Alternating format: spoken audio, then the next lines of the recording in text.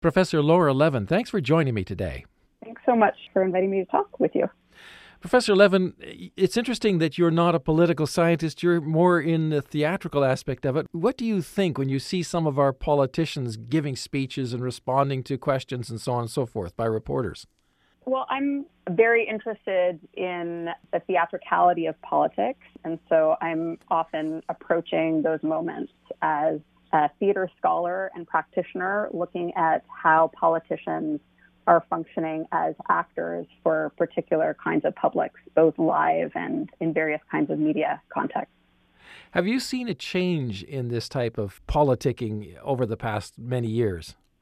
Yes, I think that there have been a number of really fascinating changes. And I think it's important to note that politics has always been a kind of genre of theater.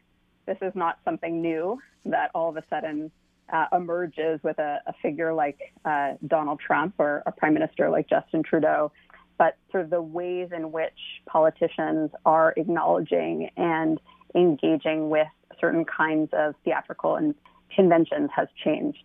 So I can note one kind of larger interest around this, which is that if in fact politics has always been a kind of theater, it used to be, let's say 10, 20 years ago, and certainly for the last century, that while politicians would have to engage in certain kinds of performance training in order to be able to engage with their publics, the signs of theatricality have been repressed or sort of made invisible in very calculated ways, because there is this kind of longstanding fear of theater as something that we should distrust because it's aligned with certain kinds of artificiality or clownishness or showiness that has been seen as the opposite of authenticity, which is something that increasingly we have come to value and have valued for a long time in politicians.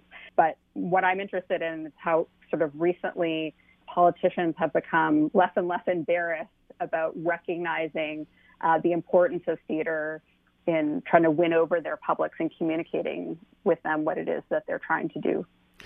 Was it not the case, Professor Lynch, that in the past politicians would work on the auditory theatrics because television didn't exist like 60, 70 years ago kind of thing, but radio did, so they were worried about elocution and delivery, whereas now it's more visual?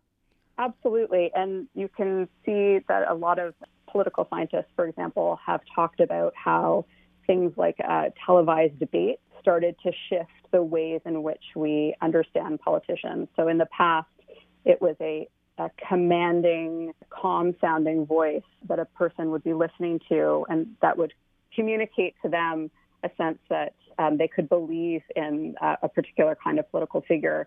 Now, voice continues to be important, but all sorts of theatrical codes come into play, like gesture, costume, framing of the body in relation to particular kinds of audiences. So there's so many different things in play. And it's not only the live context that's really important now, but also a secondary context, which is sort of the ways in which certain kinds of performances then circulate online, whether in the form of certain kinds of photographic performances. We're thinking of, for example, the importance of things like selfies in campaigns. In Justin Trudeau's first run for prime minister, selfies in fact became so important that the Liberal Party was handing out or selling selfie sticks to people who were supporting the campaign so that they could be ready to have their photo taken with Justin Trudeau, because they needed those photos to circulate online, to communicate the intimacy between this politician and his audiences. And so too now things like GIFs, which are kind of short videos that run on loops, have become very important to politicians as things that are sort of recorded at live events and then sort of go viral online. Well, I'm just wondering, to hark back a bit to Marshall McLuhan of now quite some time ago, is the medium becoming more important than the message? Are we more interested in what politicians are doing than what they're actually saying and their policies kind of thing? This is a question that I get asked a lot. And I think it's fascinating because it presupposes in a way that there is a way of distinguishing style from substance, that you could have politicians that are just all medium or all style, and there would be kind of no substance behind the performances themselves. My feeling is that performances in which they engage can be artificial in the way that they are not always aligned with their policies. It's certainly not the case that even in those so-called artificial performances that they aren't also doing something for a particular audience. So an example of that would be that it often is said that Justin Trudeau, that he's all style and no substance, or that he's merely a drama teacher and simply an actor, not a politician with any ideas.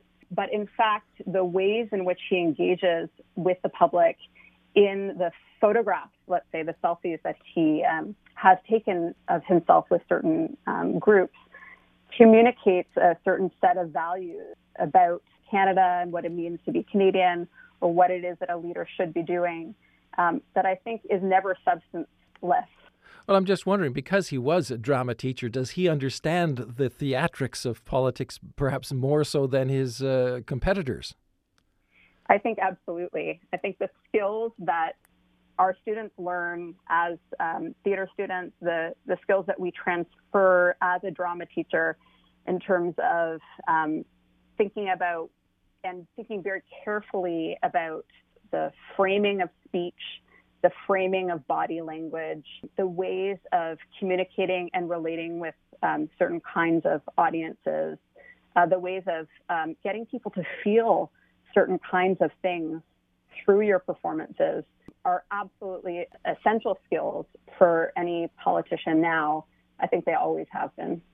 What I would also point out, though, is that even as politicians perform themselves to be non-actors, to be just regular politicians who are going about to do the city business, that performance of decorum, of let's say, of solemnity, is also itself a performance. As suppose, I guess, also to the politicians with the rolled up sleeves and the slightly loosened ties. Absolutely. And it's interesting because I think that the language of, well, we're going to roll up our sleeves now that we're in office and we're going to get down to business. I'm thinking of Justin Trudeau, and perhaps the idea is, I'm a working guy just like you, in spite of the fact that he's... Oh, yes.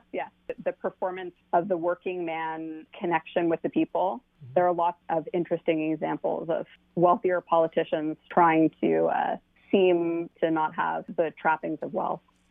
Well, I'm just wondering, Professor Levin, do you see this phenomenon of increasing theatrics continuing to increase, or will it likely level off? And is there a cultural difference among the various countries? France, Germany, Canada, U.S. kind of thing, Australia, so on? I don't see it leveling off anytime soon, given the kind of appetite that we see for politicians as kind of celebrity figures, and social media has fundamentally reoriented our relationship to the real, not just social media, but also things like reality TV. These are very seductive formats that have permeated, at the very least, North American culture. So I don't see a leveling off anytime soon. But your other question was about a difference in the countries. My sense is that there is this common perception that in Canada, we don't engage in that kind of sort of crass theatricality as it's often sort of thought about. But I really see the two countries as sort of operating in a similar kind of cultural landscape. I think you can also see it in other countries, for example, in Australia, where reality star Pauline Hanson, for example, is engaging in all sorts of theatrical stunts in government, and the sort of image of the politician as reality TV star now is becoming more and more common. Professor Laura Levin, thank you very much for this. Thank you.